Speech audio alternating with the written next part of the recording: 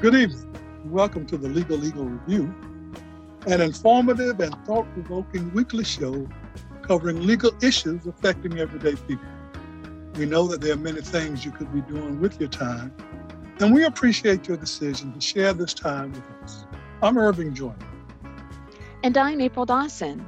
We're law professors at North Carolina Central University School of Law, and we're your co-hosts. The Legal Eagle Review is sponsored by the NCCU School of Law. We thank you for joining us this evening. Each year, hundreds of North Carolinians lose their ability to drive due to their license being suspended because they do not have the financial resources to pay the fines and fees related to the traffic ticket. In 2018, the ACLU, the Southern Poverty Law Center, and other advocacy groups filed a class action lawsuit against North Carolina, arguing that the suspension of driver's licenses, where there was an inability to pay, created cycles of debt, traffic violations, and poverty, and that this violated the 14th Amendment of the U.S. Constitution. A few weeks ago, a federal court approved a settlement agreement in this case. The settlement requires the North Carolina DMV to notify thousands of residents of their right to demonstrate that they couldn't pay their tickets and other financial penalties that led to their suspension of their driver's license, and to request that their license be restored. On the show, we'll talk about this case and the recent settlement. We are delighted to have joining us in this discussion an NCCU Law alum, Michelle Delgado, who is a staff attorney with the ACLU of North Carolina. Attorney Delgado, thank you so much for joining us this evening. Thank you for having me. I'm excited to be here. All right, so we're going to start with you share a little bit about your background and how you came to work for the ACLU. Okay. Well, I will start with my education. I am a double HBCU grad. I attended North Carolina Agricultural and Technical State University for undergrad, and then I received my law degree from North Carolina Central University School of Law. After graduating law school and passing the North Carolina bar, I began my legal career working at the Public Defender's Office in Durham County, where I practiced criminal defense. And I did that for 3 years and then moved on to working for the federal government under the U.S. Department of Health and Human Services, where I worked as an attorney advisor in Miami, Florida. I was lucky to receive an opportunity to work for the ACLU of North Carolina, and I recently returned here to come back to North Carolina, my second home, and practice constitutional law and civil rights law with this wonderful group. And I'm very happy to be here and be a part of this settlement agreement. Excellent. And before we dive into the case, can you talk about the type of work that the ACLU North Carolina does? The ACLU of North Carolina is a nonprofit organization that's focused on protecting the constitutional rights of all. And specifically for our affiliation, we're focused on North Carolinians and their constitutional rights. And it can range from a variety of areas, from criminal justice to voting rights, to something such as your rights to receive a hearing when it's related to a traffic fine, like this case. Well, how is it that the ACLU became interested in dealing with the situation of driver's license restoration? Well, we learned of the situation where tens of thousands of North Carolinians were being revoked for failure to pay fines, fees, and other court costs. And we believe that, the driving privilege is very essential to supporting yourself and your families. We learned that a lot of North Carolinians were being caught up in a vicious cycle of, failure to pay fine, getting their license revoked, and just building up lots of debt. We became very concerned and interested in how we can help everyone in this state And that's what led to our discovery of some of these constitutional violations. So this has been going on for quite a while. Can you share your thoughts on why 2018, right, the lawsuit was filed, why it took so long for legal action to be taken? If you have any thoughts on that. I'm not sure why it took so long. I believe it's one of those scenarios where people feel like something wrong is occurring here and, there's an issue. But I think it took a group coming together and really diving into how can we fix this? Although it's a problem that's been ongoing and everyone's aware, what can we do specifically to address this issue that has been brushed off for so long? So I believe that's what took so long. Well, typically this is an issue kind of focusing on a person's inability to pay. How do you draw the distinctions between those people who are unwilling to pay and those who are simply unable to pay? And then once that distinction is drawn, then how does that create a constitutional issue? Well, that's why this right to this special hearing is important. That hearing is supposed to give people the opportunity to explain their financial circumstance so that way a determination can be made on whether they have the ability to pay or are they choosing not to pay, because there is a distinction. I believe the issue was that no one knew that they could ask for this hearing and plead their case in front of a judge. And when we became aware of this issue, we realized there were thousands and thousands of North Carolinians that weren't aware of this hearing, and they did actually fall into the category of possibly being able to prove that they just do not have the ability to pay. What's the impact of the revocation of a person's driver's license? The impact is very substantial. If you don't have your driver's license, you're not really able to support yourself and your families. Think about the small but major parts of your life: driving to work, driving your kids to school, driving to doctor's appointments, going to the pharmacy to receive medication. These are all very important parts of everyone's day as well as their family's day. And if your license is revoked, you're unable to do those important events in your life and to take care of yourself and your family.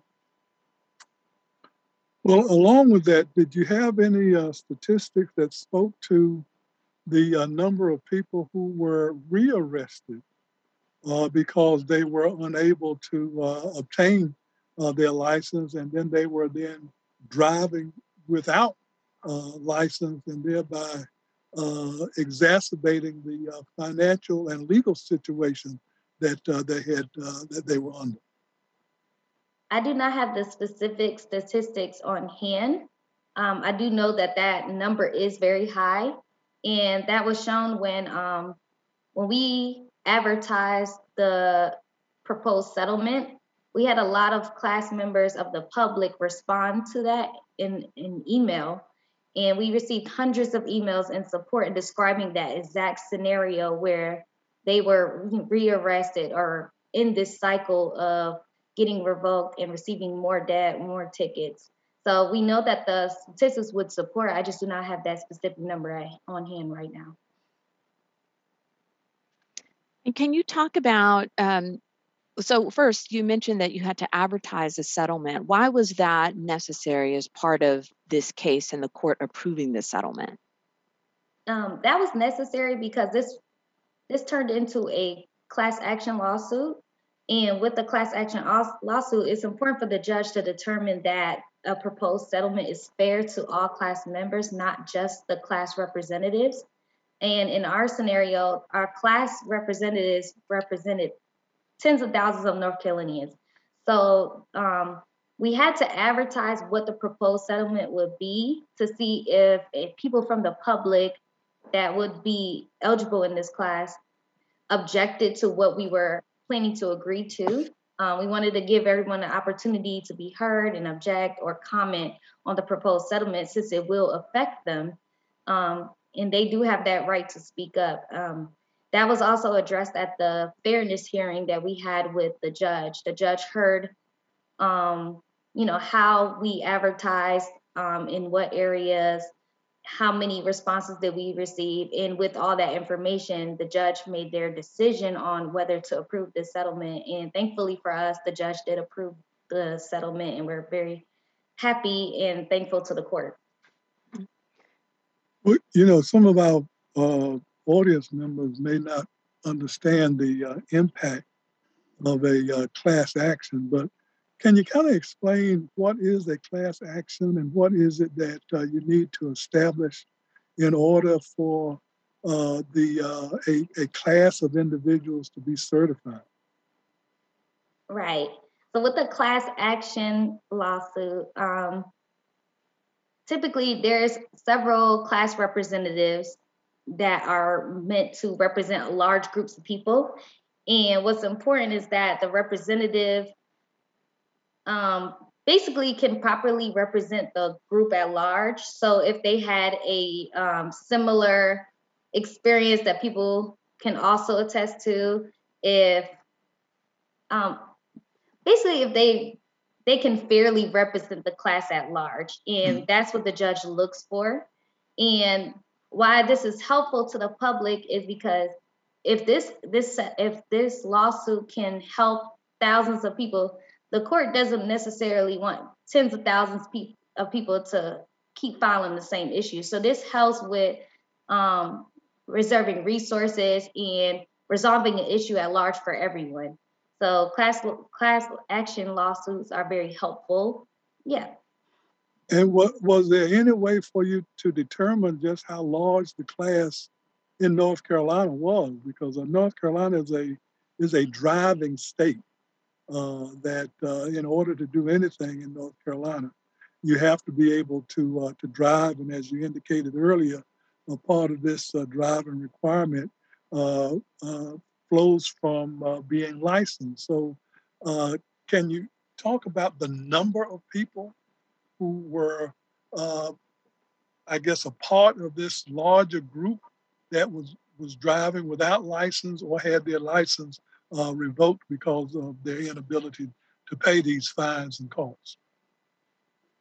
The number is very large, but just to give an example or estimate, one of the parts of the settlement agreement is that the DMV will issue a special notice to North Carolina drivers who have been revoked for failure to pay fine from the date of about March 2015 on forward. And just going from that day on forward, it's about 150,000 people. And so while those drivers will receive a special notice, this settlement will affect more than that number, because anyone who is revoked for failure to pay fine has a right to this hearing. Whether they receive the notice or not, if they become aware of this right, they can go ahead and file that motion. So I would say it's above that number. Okay. Yeah, and you've talked about this, and I wonder if folks who have not been directly affected by, the financial repercussions of getting a traffic ticket really kind of fully understand the cycle that was emphasized in the lawsuit. Can you give us an example based on either the class representatives or some of the individuals that are included within the class action who responded to the advertisement of the settlement, like what that looked like for people specifically who found themselves in this circle of debt? Right. Well, this issue has affected North Carolinians who, quite frankly, are just not wealthy. This isn't just a low income issue. This has affected, middle class, moderate income drivers as well. So essentially, if you're not wealthy, this has been an issue for thousands of people. And the way the cycle has played out is that, for example, one driver I'm aware of, he he received a traffic fine and court costs that ended up totaling about $700. He is a hardworking man, but with taking care of his family and paying his bills, it turned into an issue of, do I pay this $700 ticket or do I pay rent this month? And it came down to decisions like that. And that's not a scenario that's not uncommon. Like, a lot of people have to make that tough decision of paying a major bill or rent or paying the traffic fine. And most people tend to just not pay the traffic fine and have their license revoked because they do need to take care of their family. They have children at home. They can't afford to be evicted over court costs.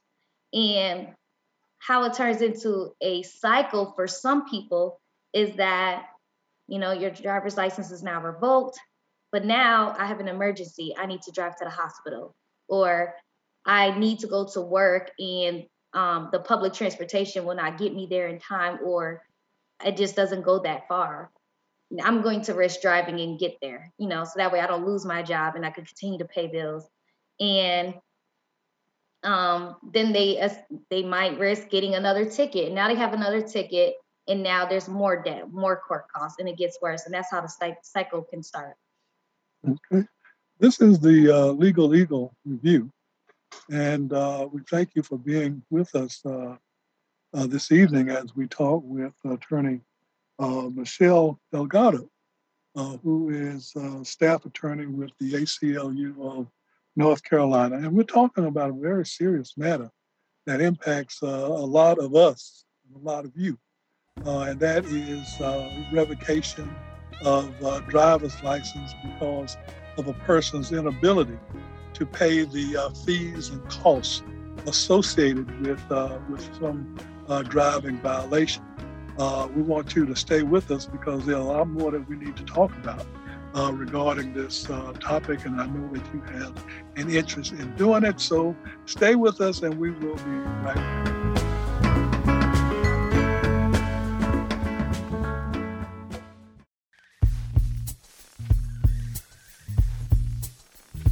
Good evening. My name is Caitlin Chesney, and I'm a current second-year law student at North Carolina Central University School of Law, and this is your Legal Eagle Review Spotlight.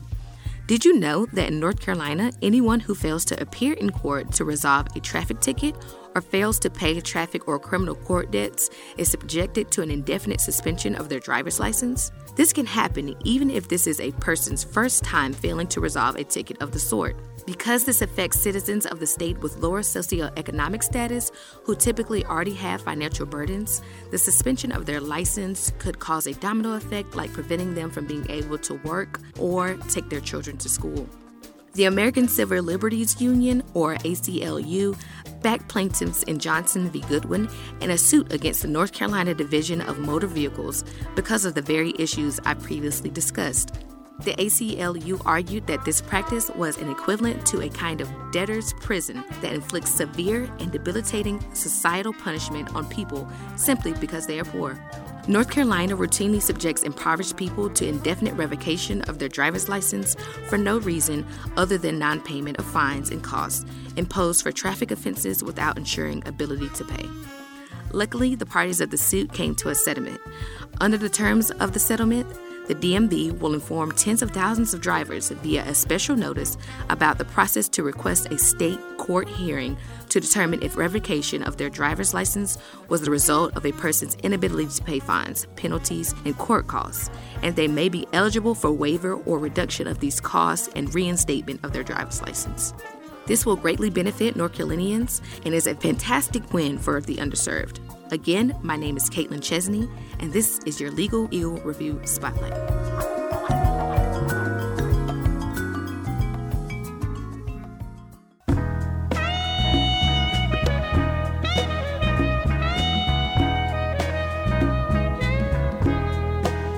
Okay, we're back on the Legal Eagle Review, where we are talking with attorney Michelle Delgado, a proud NCCU law student who is a staff attorney with the North Carolina ACLU. And we are discussing this evening a recent settlement that office entered into involving individuals like many of us who are driving around without driver's license because they've been revoked based on our inability to pay the fees and fines and costs associated with past traffic violations that we've had. And this settlement allows for a hearing now for all of those individuals to go back to court to establish their inability to pay and to obtain the restorations of their license. But starting us back off, you mentioned at the conclusion of our first segment that that a typical example of a person who is affected by this settlement with someone who owes $700-800 for because of their inability. But just how costly are these traffic violations, and why are they so high? Because typically you would have a fine of 10, 15, or $20. How does it get to be magnified to the point that a person will owe literally thousands of dollars for these past violations? Well, the typical cost of these fines really do range from driver to driver based on their driving record. It ranges from county to county based on the judge that they are in front of. And it's not just a fine, it's broken down into just fines, fees, and just general court costs. And it builds up because of, like I explained earlier, people tend to end up getting another ticket if they continue to drive for very important reasons. And with the buildup of those tickets is how that large sum accumulates. Now, the court costs, and I think that most people don't recognize that the court costs are different than the fees or the fine that the judge will impose in a court case. And while the fine might be minor in terms of how large they are, the court costs in every case are very significant and can be in the neighborhood of $130, $140 per case that you have. So the typical person who made up the class that you're dealing with, how often did they end up having to go back to court for additional litigation flowing from the violation that they were involved in? Most people went back about 1 to 2 times, but there's also people that generally only have that one ticket and they're still revoked from it, even if that ticket was back in 2018. So it really does range, because although like that person that may have just one ticket with court costs, fines, and fees, that still may be significant compared to their actual circumstance. And that's really just the main issue here, is that everyone's circumstance is different. And that's why there should be a hearing on their ability to pay, because while one person can easily afford a $300 or $400 total, another person cannot. That'll be the difference between them and paying their portion of rent. And as you were mentioning that there are some people who just have that one ticket, it still doesn't alleviate the stress associated with driving. As you mentioned, there are emergency situations if people have to get to work. And so, when we think about the number of people who may have a suspended license who are still driving, they may not have, been stopped again or, suffered another ticket, but it doesn't mean that, they are not feeling the stress and hardship associated with that license being suspended. You also mentioned that, public transportation So there are some places in the country where, you don't need a car, quite frankly. And in fact, you probably wouldn't want a car. That's not the case here in North Carolina. Can you just expand upon the lack of public transportation in this state that really exacerbates this problem? Right. So depending on where you are in North Carolina, um, public transportation really varies on its availability and how often it comes to your closest location. Some people live like too far; they have to like walk on foot to get to the closest bus stop. And I'm from up north, so I can see a great difference in the available public transportation, even in popular areas where the bus may run frequently.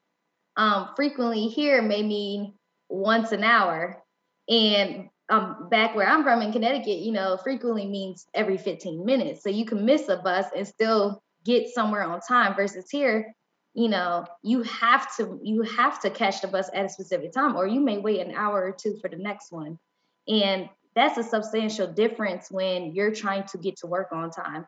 And the way the work climate is now, missing a bus can literally cost you your job, and that will be detrimental to you and your family. Now, the settlement that you entered here was with the North Carolina Department of Motor Vehicles. Uh, what prompted them to want to settle the case? Well, I guess a preliminary question is how long did this litigation go on? And then what finally prompted the Department of Motor Vehicles to decide to settle the case? Well, this has gone on for quite some time. As you guys previously noted, this was filed in 2018, and we're just getting a final settlement now in 2022. And well, what prompted the settlement is ultimately, I believe that the DMV's representation also recognized that the notices could be better, in that people do need to hear about their right to this hearing. So in the end, ourselves and our the other organizations we have worked with collaborated with the DMV to this settlement and find some common ground, so that way North Carolinians cannot go, we don't go further for more years trying to really debate this in court, when we really, all of us agree that we want the message out to all North Carolina drivers that they have this right to a hearing. We want to get people back on the road and get their licenses reinstated. And so with that agreement is how we've come to collaborate on this settlement. All right. Well, this question may be a little bit out of your lane because the settlement that you're dealing with here involves an administrative procedure where the person who has lost their license will appear before the Department of Motor Vehicles to make a plea and provide evidence that they were unable to pay.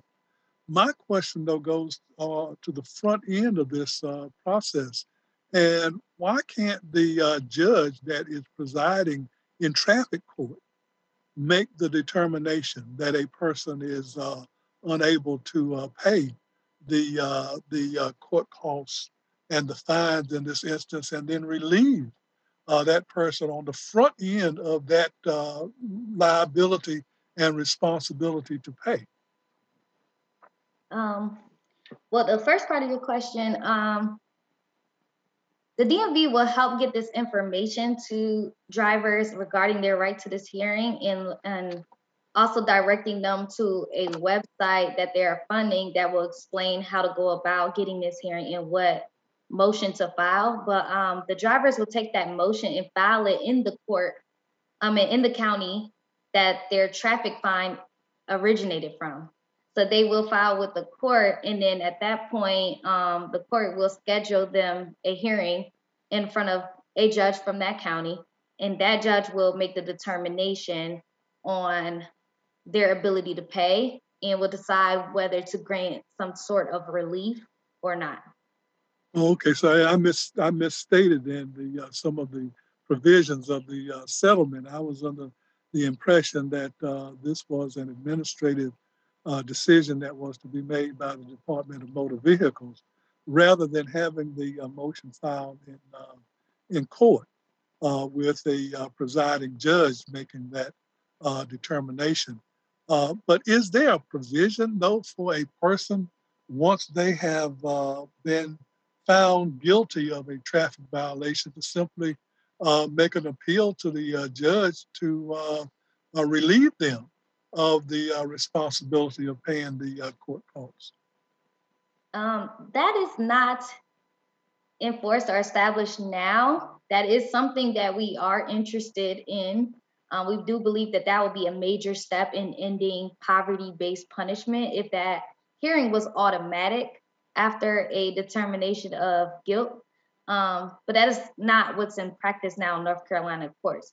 So for right now, our first step is letting the public know that they can request this hearing, and just getting that started in general.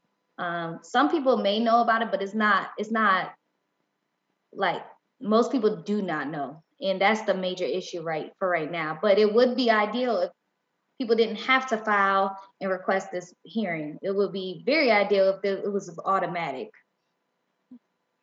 And that raises a question about being represented, right? And so when we think about the number of people who hire an attorney to handle a traffic ticket, and the number of people who attend or participate pro se, that kind of provides if you're representing yourself, there's a barrier to information.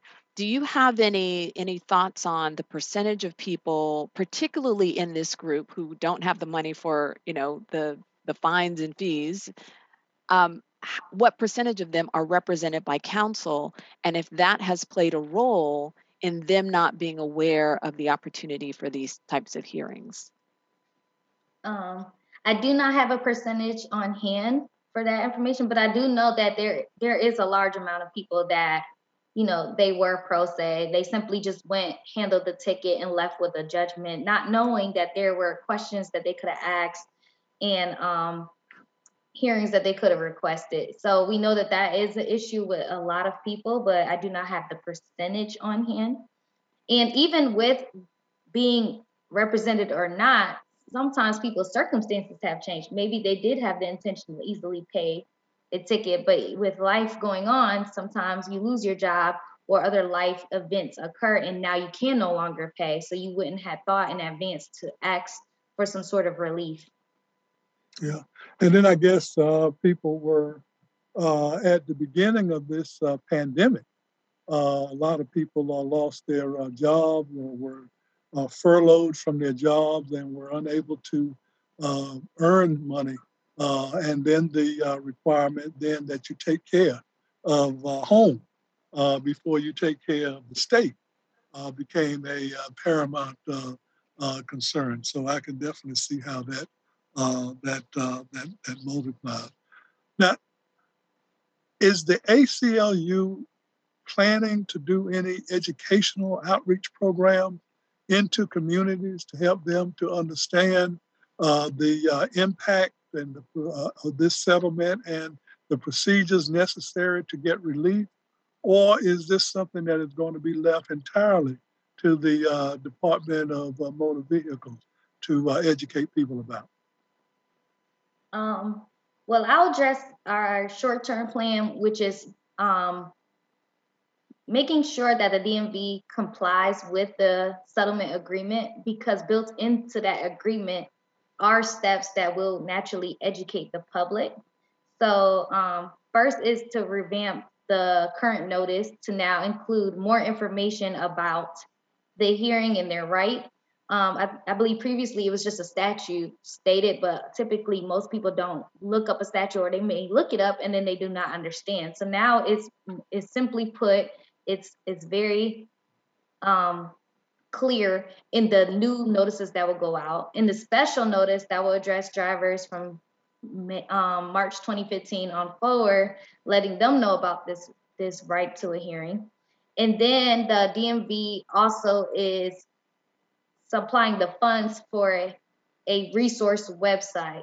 That website is resolvetrafficdebtnc.org, and it is monitored by the North Carolina Justice Center. And essentially, this website will provide information and resources for people who are impacted. So now there's a public website that people can refer to, and it will be able to answer most questions and provide information on how to get the motion and other information and resources that are needed for people in these scenarios.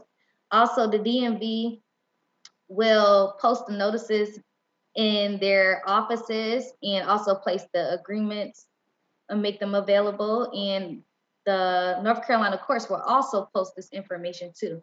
So with this settlement, we have built-in steps to try to get this information out. And we're going to hold the DMV to this agreement.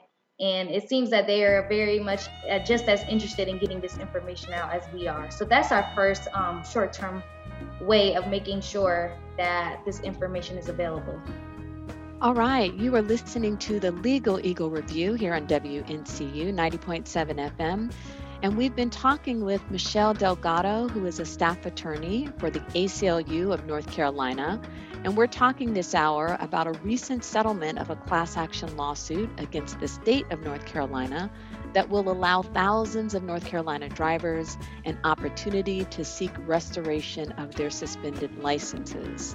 We're going to take a quick break. We hope you stay with us. We'll be right back.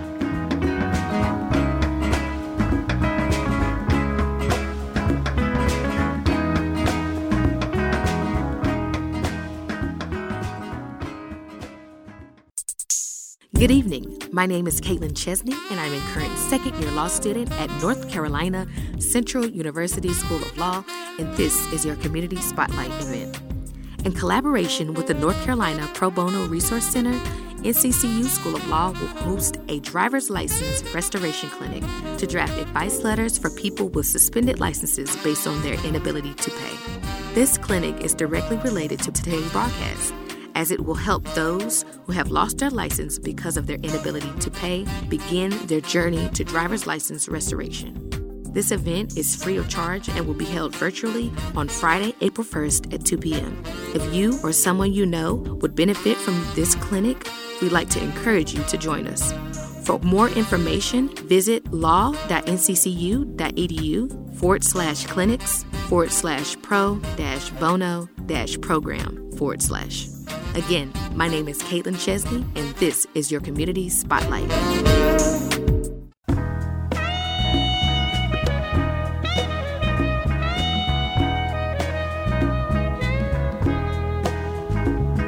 And we're back. Thank you again for tuning in to the Legal Eagle Review here on WNCU 90.7 FM.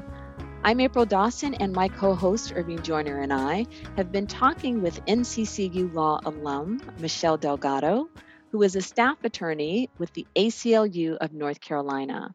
And this hour, we've been talking about a recent settlement of a class action lawsuit against the state of North Carolina that will allow thousands of North Carolina drivers an opportunity to seek restoration of their suspended licenses. Now, Attorney Delgado, you've mentioned the procedure that individuals can go through if they have their licenses suspended. Can you first talk a little bit about the difference between having your license suspended and having your license revoked, and if that is significant in terms of getting your license restored?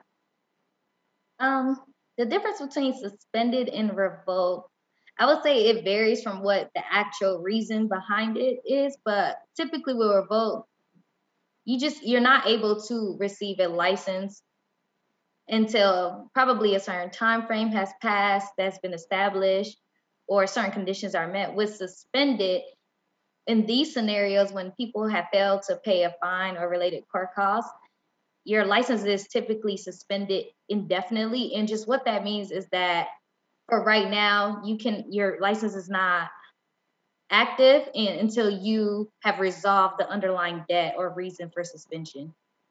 And I think, Irv, you may know off the top of your head, but if you continue to drive on a suspended license, that ultimately your license may be permanently revoked, which then can require the paying of additional monies to get it restored?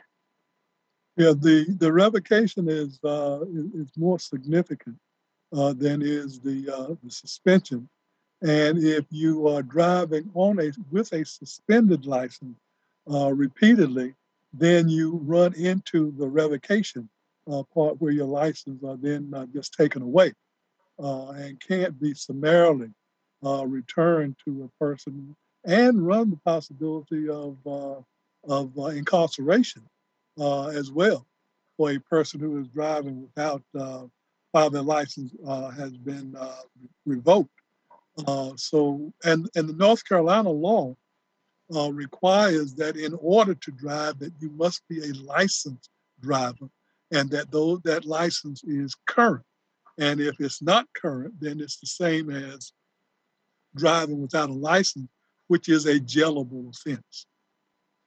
And when we think about insurance, so if you don't have a valid license, right, and you're in an accident, no insurance, so you've got uninsured drivers.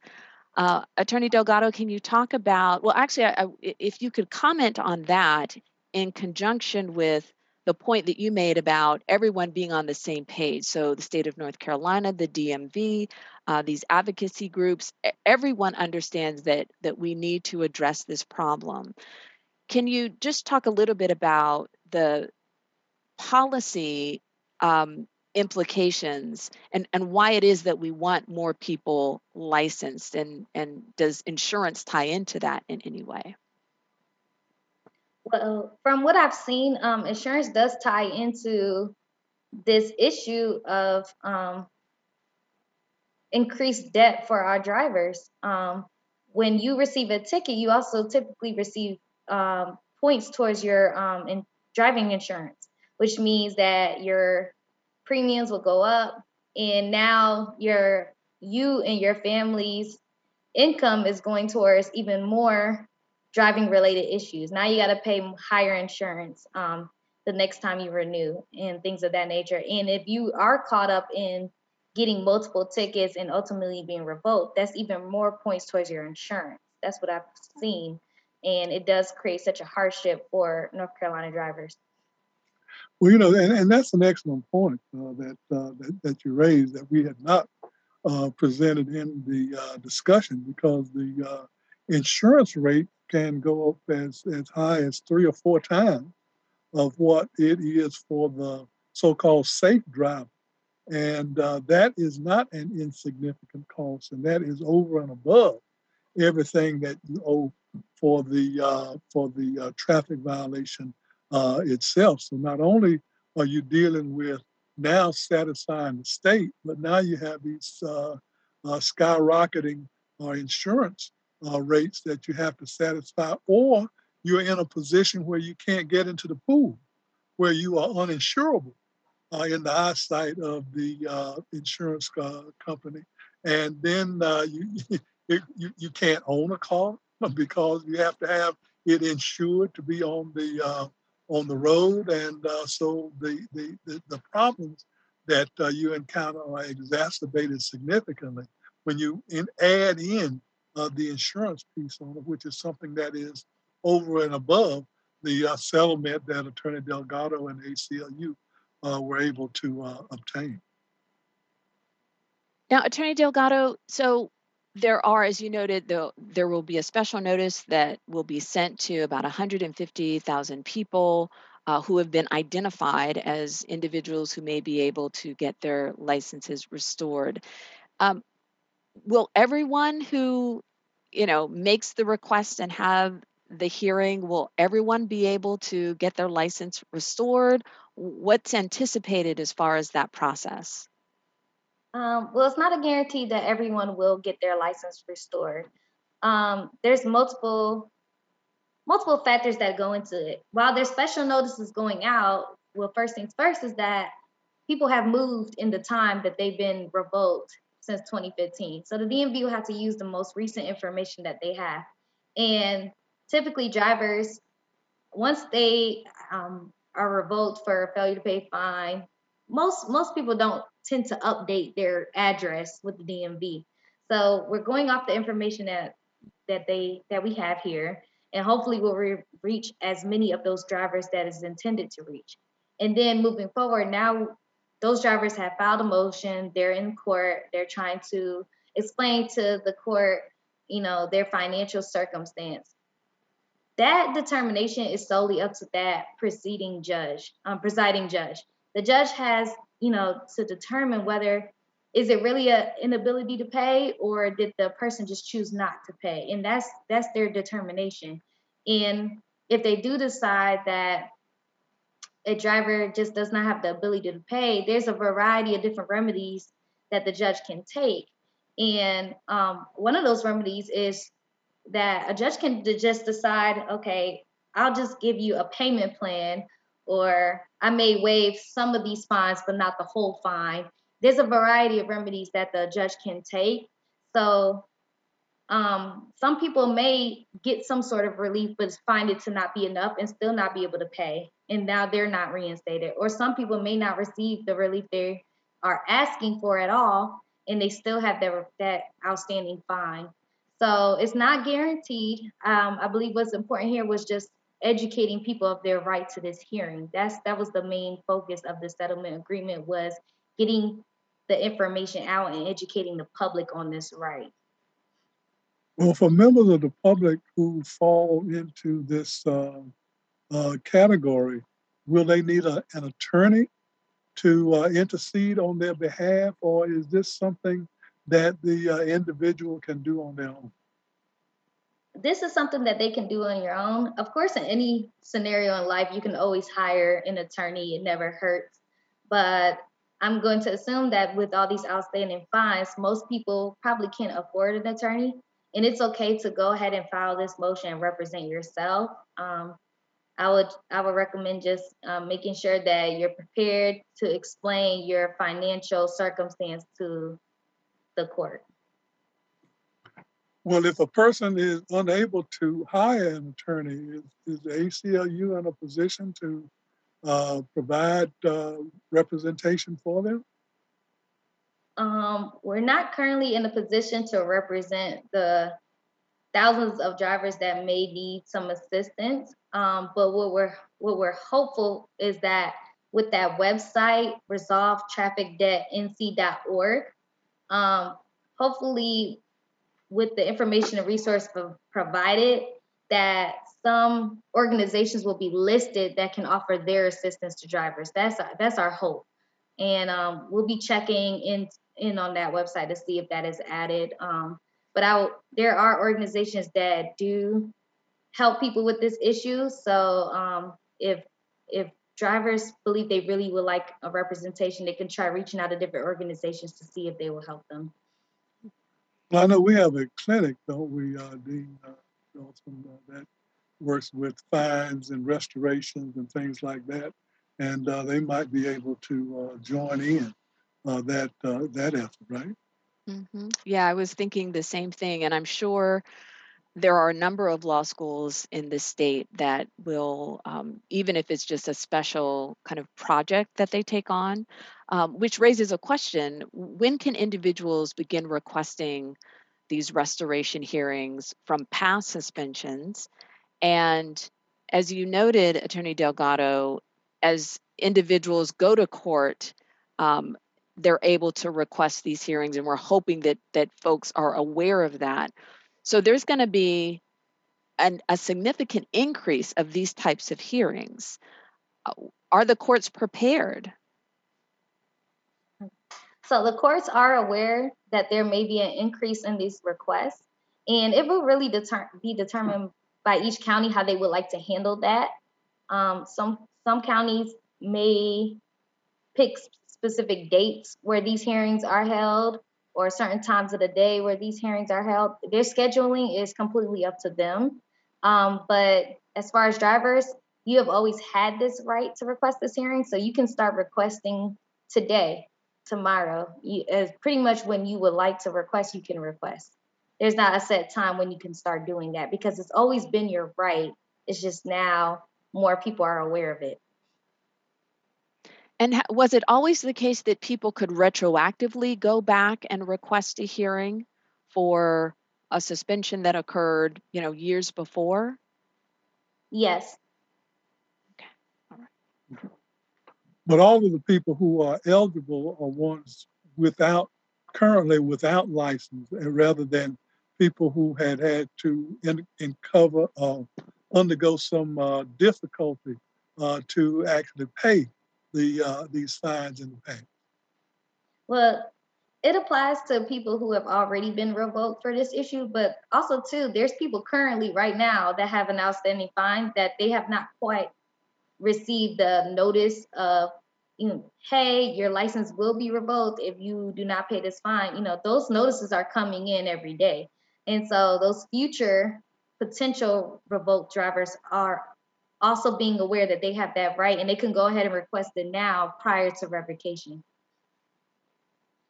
And I think you mentioned that's one of the things that DMV agreed to do in terms of those notices that they get, that it will have, specific information, not just a statute, which, seems very obvious. And I guess this goes back to the question that I asked you earlier, which is, why it took so long. And as you were describing the notice, and the notice, cites a statute, it doesn't provide vital information that could easily be included within that notice. Do you know when those new notices will start going out? The notices are to be out within 60 days of the court's order. The court's order came out on March 2nd, so 60 days out from that date, it should be when the notices are officially out to the public. As far as like how the DMV will go about it, I believe they are considering sending them out in waves. So, one group receives the notices this week, and then next week. It's up to the DMV how they want to get those notices out, but they have 60 days to do that. And are those the special notices, or the notices for people who currently are in the process of or are in danger of having their license suspended for failure to pay? It's for both the new revised notice as well as the special notice that goes out to past revoked drivers. Let me just ask, is this legal services that might be provided by the public defender's office in various counties where there are public defender's offices set up? I'm not sure if there's a blanket policy for all public defenders' offices. I know that when I worked in Durham County's public defender's office, we took it upon ourselves to try to request those hearings or address our client's ability to pay in advance of judgment, and just let the court know our client's financial ability to pay, and go and request the judge to waive or remit fines before judgment. So that was our own practice. And we also went ahead, and anytime we had a client, we would address all of their outstanding fines and tickets that were in our county. Of course, we couldn't address fines in other counties, but anything that was in Durham County, we would go ahead and try to speak with the court about, and come up with some resolution for our clients. So that was our own practice. I believe all public defenders' offices have their own policies and practice on how to address traffic tickets. Yeah, because it just seems to me that those attorneys who have been working with the court in the past, obtaining this relief for clients, are in a better position to handle that going forward, rather than have a new kid off the block to come in and tackle something that might be complicated for them to do, where those personal relationships aren't set up with the judge in that particular county. Mm-hmm. And that raises another very good point, which is, if you have tickets in different counties, you're going to have to request a hearing in each of those counties. And that, and again, when we're talking about driving, right, if you live in one county but you got a ticket in another county, how do you even get to that other county, right? And again, yes, we've got friends and family, but folks are working, and it can be really challenging even resolving this issue without having access to transportation. So it just kind of underscores how important this issue is. Right. Yeah, and we certainly want to thank the ACLU for having the foresight to get involved and to engage in this challenge because of the large number of people who are impacted directly and indirectly by this particular issue. So we're just thankful for the existence of the ACLU and all of the work that Attorney Delgado and members of that staff are doing on behalf of our population. Well, thank you. We really appreciate it. And we also want to thank the court for approving this settlement and understanding, the plight of our class representatives and members and what they are going through. So thank you to the court. And Attorney Delgado, we've got about a minute left. Could you, you've mentioned the website before, for folks who are listening to this show and maybe they're, saying themselves, oh, I've got this issue, or they've got friends and family who are in this situation. Can you again point them to the resources, places where they can go to get information to make sure that they're able to avail themselves of this opportunity? Right. So the website is not fully complete. There's still information that we believe will be helpful to the public. So continue to keep checking the website for updates. But right now the website is resolvetrafficdebtnc.org. Excellent. And does the ACLU have information on its website about this? I believe that we may have a press release on our website redirecting folks to this website, because this is the website that came out of the settlement that was funded by the DMV. We wanted to get everyone directed to that website. Perfect. Well, yes, thank you again for all the hard work that you and your team have done on this very important issue. And thank you as well for coming back. It's nice having our esteemed lawyers come back to the nest. So thank you for having me. Appreciate it. Absolutely, absolutely. So we've been talking this hour with Michelle Delgado. She is a staff attorney with the ACLU of North Carolina. And of course, we'd like to thank you, our listening audience, for spending your Sunday evening with us. We hope you've enjoyed the show. If you have any questions or comments, please send us an email. You can reach us at legaleaglereview@nccu.edu. And if you ever miss this show on Sunday, you can find the show on our Legal Eagle Review podcast. Don't forget to follow us on Facebook, Twitter, and Instagram. Until next week, stay informed, engaged, healthy, and safe.